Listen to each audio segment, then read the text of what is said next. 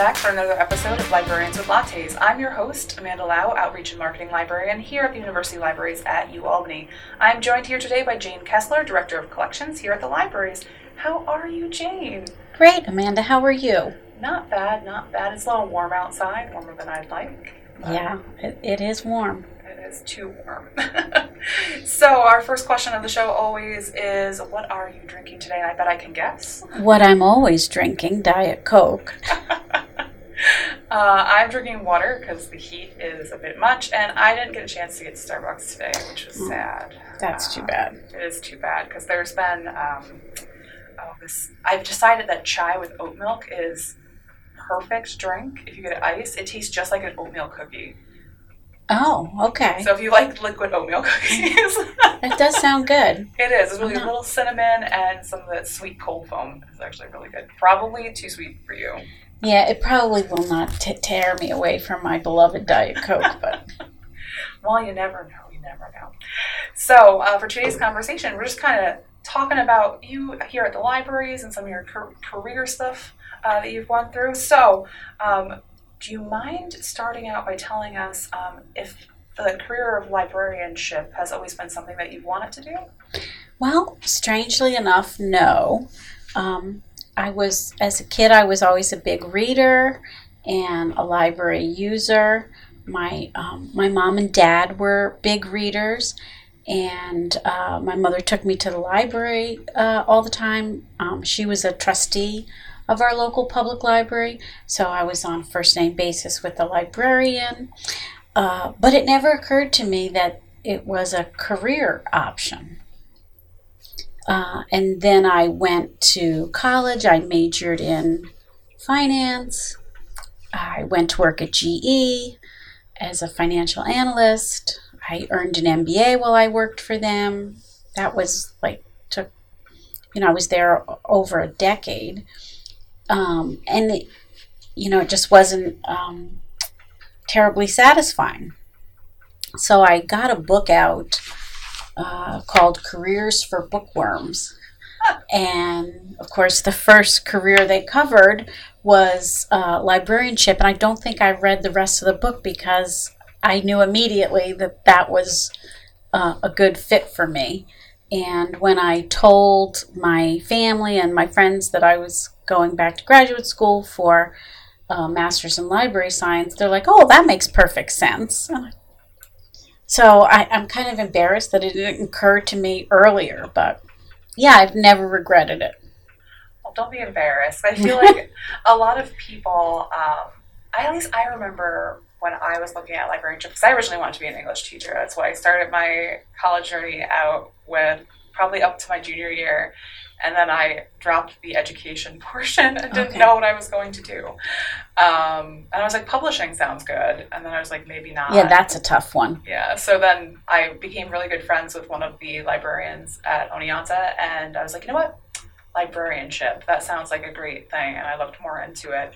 But there's always this common misconception that people only get into librarianship because they like to read. Right. Too. Well, right. And that we sit around all day reading books and shushing people. Which isn't true No, at all. not at all. Not at all. There's a lot more that goes into librarianship. And I think during the course of our interviews with different librarians on this show, we hear a lot about that, about how people get into librarianship and what librarianship means to them. So the last time you were on the show, you were the head of the reference department. That was during season 3 back in 2019 before COVID. So that was a while ago. Yeah. So a lot has changed, and now you're director of collections. So what ways are these positions different, and has the switch changed how you approach librarianship? Well, I would say the big difference is that in collections, we are dealing with a pretty significant budget to acquire books and databases and other library resources. So we have to manage that, which is a big job. Yeah. But it hasn't really changed my outlook. I mean, both positions are concerned with supporting the research and teaching and learning needs of the university, referenced by providing help using the library, locating information to users, and collections by actually providing the resources, selecting and acquiring the resources that our users need. What's your favorite part of your new position? Well, since we're an R1, a large research library, we, there are a lot of disciplines at the university that are taught and that research is conducted in. So that is very interesting. And I enjoy working with the subject librarians who all have their area of expertise and keeping up with new resources in all of the disciplines. Have you discovered any resources that you were unfamiliar with before that you really have been diving into? Well, a lot in the science area, since I was not a sciencey person. Same. Yeah. So, but luckily we have, a couple of science librarians who know exactly what these things are and why we need them. And I agree. Is there anything from being head of reference that you miss? Oh, for sure. Well, working with you. We still work together. I miss the interaction at the reference desk with students and faculty, and seeing, what kind of questions that they ask. That would be the big thing. Oh, that's my favorite part of being in the reference department. Doing what I do is interactions, because it's a communications-based profession for the most of the part. Yes, exactly. All right, so you've made some new additions to collections since you've been director. Can you talk about some of these, like the Popular Reading Collection, New York Times, some of the reasoning behind why? Right, sure, yeah. Well, the Popular Reading Collection was the dean's idea. She's wanted to add something like that for a long time. Research shows that students who engage in leisure reading do better academically. So while it seems like maybe it's outside of our purview, since we collect scholarly resources, a lot of academic libraries provide that kind of collection. It also helps students de-stress, So we were able this year to take some library development funds that are provided by donors and get a collection of, I think it's about 325 books. Sounds about right. Yeah, and we lease them, so we can return them and get a different set, as new books are published and according to what students have checked out and seem to like, but we've tried to provide books in sort of every category: true crime and horror and fantasy and romance and mystery, It's a pretty good collection. Oh, good. I'm glad you think so. And, students can make a suggestion, and if we can get the book through the leasing program, we'll do that. So, how popular has the collection been so far? Do we have some stats? Yeah. A couple hundred books have circulated out of the 300. So, I haven't looked at it in the last couple of months, but that's still pretty good for a brand new collection. Yeah, I think so. So, in addition to that, we have that huge acquisition, New York Times Online, which I know we're really excited about. So, can you talk a little bit about how that process was? That's something that the faculty have wanted for a long time, and we've wanted for a long time. We've always had access to the New York Times through some of our databases, but we didn't have access to the site, so sort of like a reading copy. You could track down an article or search for articles on a particular subject in the New York Times, but you couldn't just go to the site and read the paper. So again, through the generosity of our donors, we were able to get a license and provide a site license to all our faculty, staff, and students. It doesn't include the cooking or the games, but you can pay for those yourself Some if of you them really are want them. free. Too. Yeah, Like Wordle yeah. is still free. Wordle is still free, thank goodness, you know. But yeah, and actually this was the SUNY Library Services negotiated an agreement with the New York Times. And so we were able to take advantage of that. And but it took, it had to be signed, I think, by the Attorney General of New York State. And I think it took about 9 months to actually get it through. So it goes to show how big a deal some of these acquisitions are. In the same vein, how is that typical of some other collections for acquisitions, like in terms of a timeline of getting something?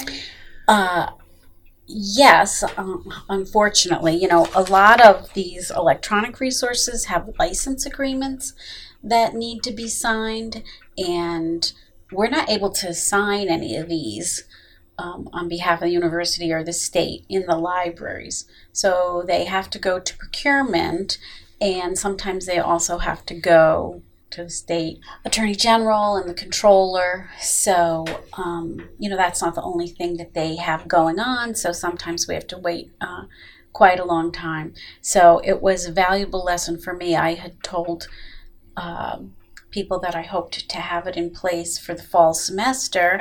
And the fall semester came and went, and then most of the spring semester came and went.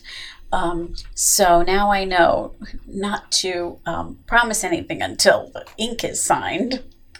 But, it's all part of learning. Yeah. One of the things that I see all the time from our students and faculty here is not knowing why we cannot get an ebook from another library, like through interlibrary loan. And you mentioned licensing. That's a big part of that, why that can't be, right? Right. Most of the license agreements for electronic resources prohibit lending ebooks. It's just the state of the publishing industry. We have the SUNY Library Services, again, was able to work out a trial with ProQuest where we are able to share ebooks amongst the SUNY campuses. So there's a trial of that right now. So it's only ebooks that we've purchased through ProQuest, but apparently it's going quite well, and it would be great if other vendors and publishers would adopt something similar. That's 100% awesome thing, and I hope it does go through, because that's a huge ask from a lot of people about ebooks and why can't we just share.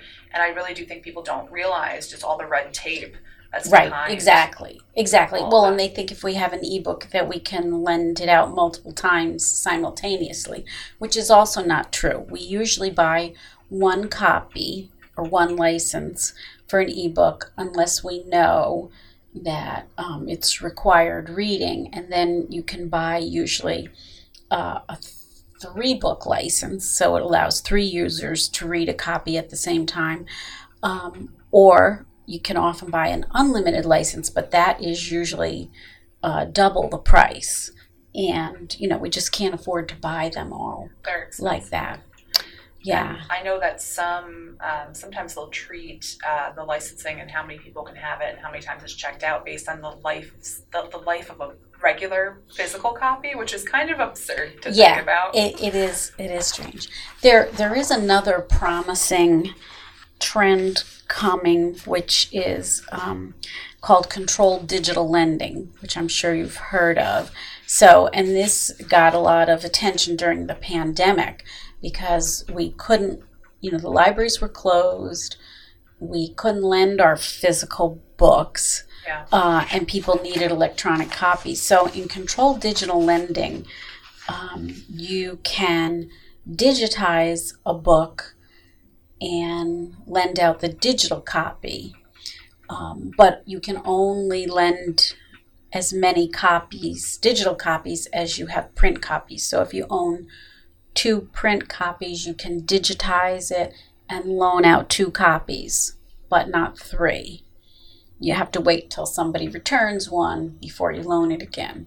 There's some question about the legality of that. It's not settled law yet, so we have not done that. We'd also have to have the infrastructure and the staff to digitize the books, but it is promising in that it would make our print collection available to everyone without coming into the libraries. Yeah. Which I think is a huge thing that we can do. And COVID brought about a lot of things that we just had to think about going forward. And we don't know what's going to be happening in the future with any other kind of pandemic level things. Monkeypox is a thing now. Yeah. Right.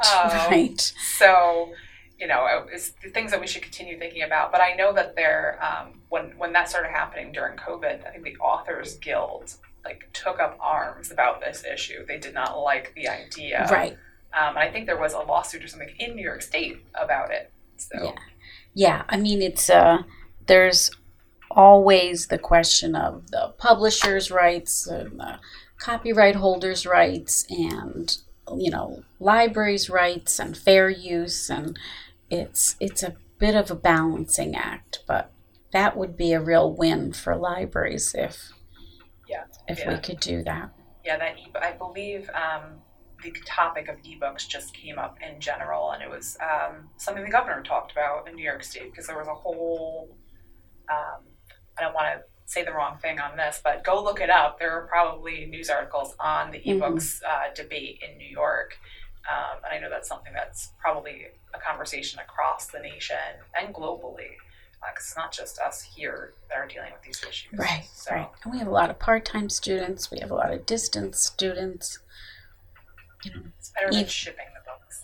Exactly. It's a lot cheaper than shipping them. Yeah, how much money we'd probably, I guess what the cost difference would be between physical items through ILL and electronic items, because there's still something you have to pay for those. Right. Well, I mean, if we already have it electronically, it's probably pennies to lend it. If we have to digitize our print copy, then there's some staff time involved in.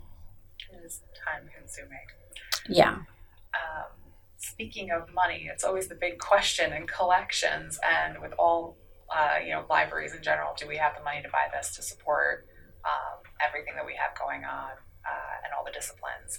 So how is that task, undergoing that kind of task and that enormous amount of pressure to make sure that we have the money to collect for everything that we need to? That's probably the hardest part of the job. We have a lot of disciplines. They all have journals that they need and other resources, and trying to balance that all. And if we have to make cuts like we did this past year, making them in as fair a manner as possible.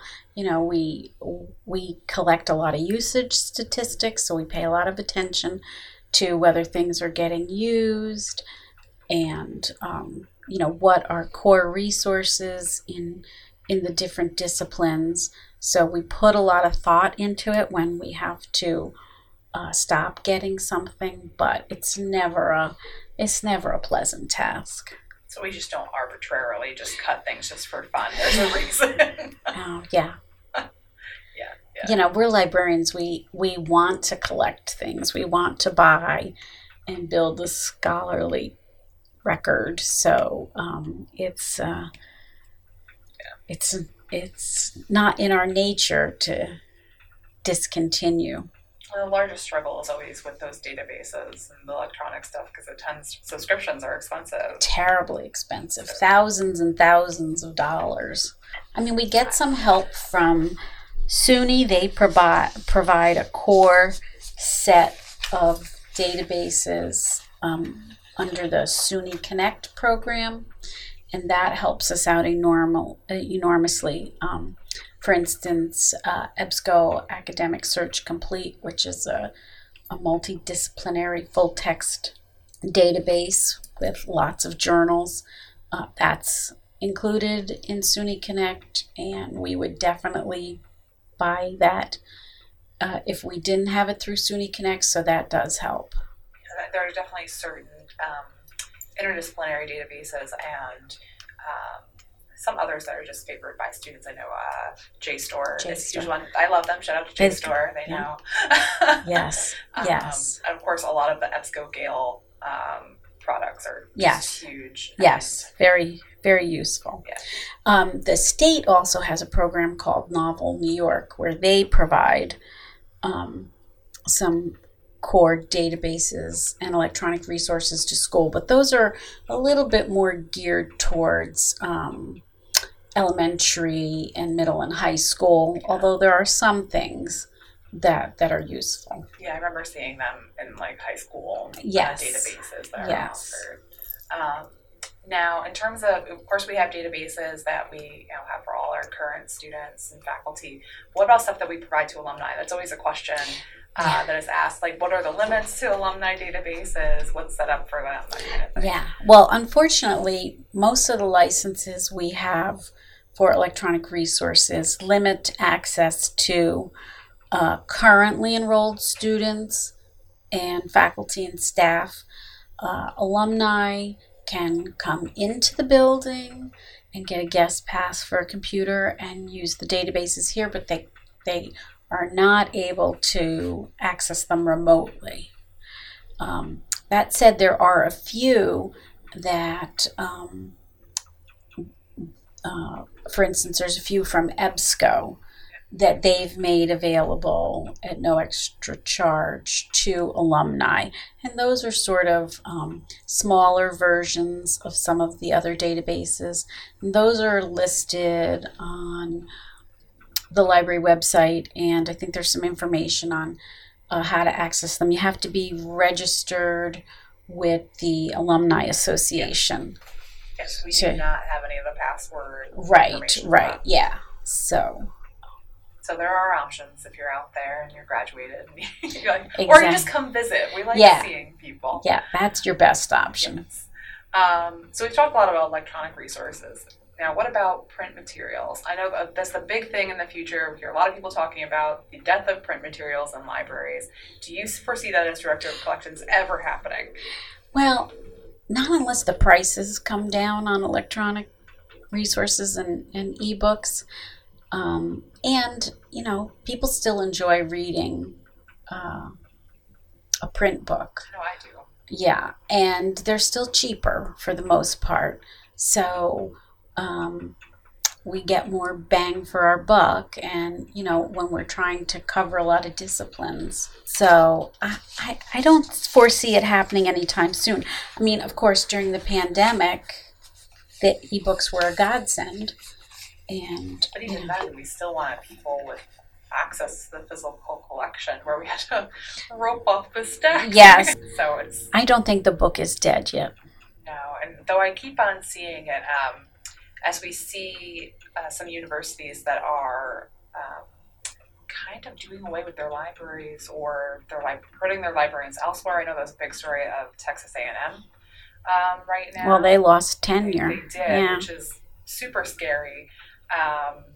For us in academic libraries, but some of the suggestions that I've seen were like, "Oh, we'll just make everything digital," and I'm just like, "You'd need a pretty large budget for that." yeah. So for folks that don't know how operations work at libraries, it's not as simple as just saying, "Let's put everything online," unless you're set up for that, like Empire State Colleges, which they are solely online. Their libraries, right. But there'll always be a place for us, I think. And I'm glad to hear you say that, too. It's something that just keeps on coming up, and I just don't think it's something that... Well, the other thing that keeps coming up is, parents ask, why do we need a library? Isn't everything available online for free? So, again, money another misconception. Yeah, that's part of what you're paying for tuition is access to all these materials that we get and the subscriptions that we maintain. And I don't think students necessarily think about that when they come in. Right. Well, I think people are shocked to hear that scholarly journals are as expensive as they are. I mean, we have some, they range in price from a few $100s a year to $10,000, $15,000, $20,000 a year for one journal. And it's hard, I think, to make the switch completely over to like open access resources, because there's still such an onus placed on publishing in these paywalled journals. So it's, until that changes in academia, I don't think that we're going to be able to make any big changes here at libraries. Yeah, I mean, open access has a lot of promise, but there's a lot of things that need to be figured out, and it's, there's been some progress, but it's just taking a long time.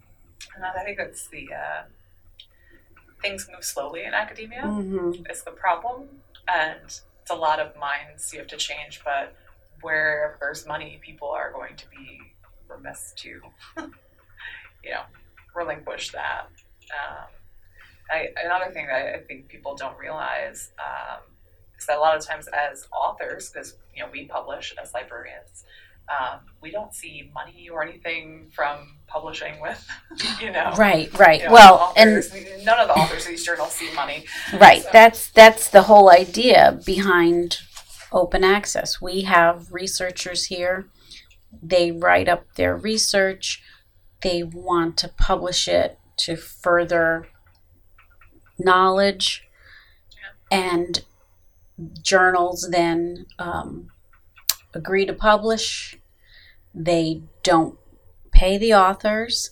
A lot of times faculty serve as editors on a volunteer basis for these journals, and then the journal publishers sell that content back to us at a very steep price. So it's a bit of an exploitative model. It is. Yeah. And then if you're in a journal that's behind a paywall and you want to make your stuff open access, there's usually like $1,000 fee. Right. And we're not able to help faculty with article processing costs at this point. The regulations that require federally funded research to be available open access have helped, and hopefully we'll continue to make progress. And we make sure that we clearly delineate what is open access when you're searching on our catalog too. Yes, that is a nice feature of the catalog. Is there a process that we go through for searching out more open access materials to include in our catalog? Well, we include the Directory of Open Access Journals, so they do a lot of that legwork for the scholarly community. And there's also a similar one for books, for scholarly monographs. So that's really the main way. But yeah, it's definitely something. That's why we encourage all students to be aware of these things. And same with our faculty. If you could publish open access, do it. Yeah. Helps us too. Yes. Because we don't have to worry about necessarily, making sure, because that's something we also want to do. If we know that you're publishing in a journal, we also want to have access, for that. And if we don't subscribe to that journal, then we don't have access to that faculty's publications. So. Right. I mean, hopefully it would be discoverable in the catalog, and we could get copies through interlibrary loan, but it would be best just to have access. Speaking of which, it is the summer, and we are open if you folks didn't know. If you need That's right. To us. That's right. It gets a little lonely here during the summer. And I think all of the summer session classes are online. Yes. And the winter session ones too, right? Yeah, we miss people around in the summer. Come in and say hello, definitely. Use our resources. Say hello to Jane. She's around. Take out a book to read on the beach.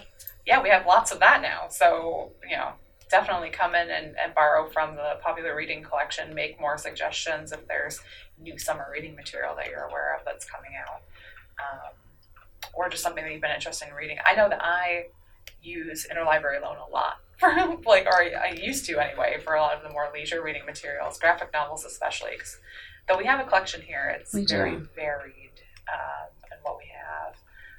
So I know I've put in suggestions for some stuff. And we try to get them. We do. We try. So definitely go ahead and do that if you haven't already. So to kind of wrap things up, we always ask folks what they've been reading lately, whether for pleasure or for research or both. So what have you been into lately, Jane? Right now I'm reading Chasing History by Carl Bernstein of Woodward and Bernstein Watergate fame. It's a memoir about his early years in the newspaper journalism business. It's really interesting. And I just finished a book called Index, A History of the, by Dennis Duncan, and that was fascinating. I also, something I could recommend for a summer beach read is something called The Violin Conspiracy. It was by a debut author.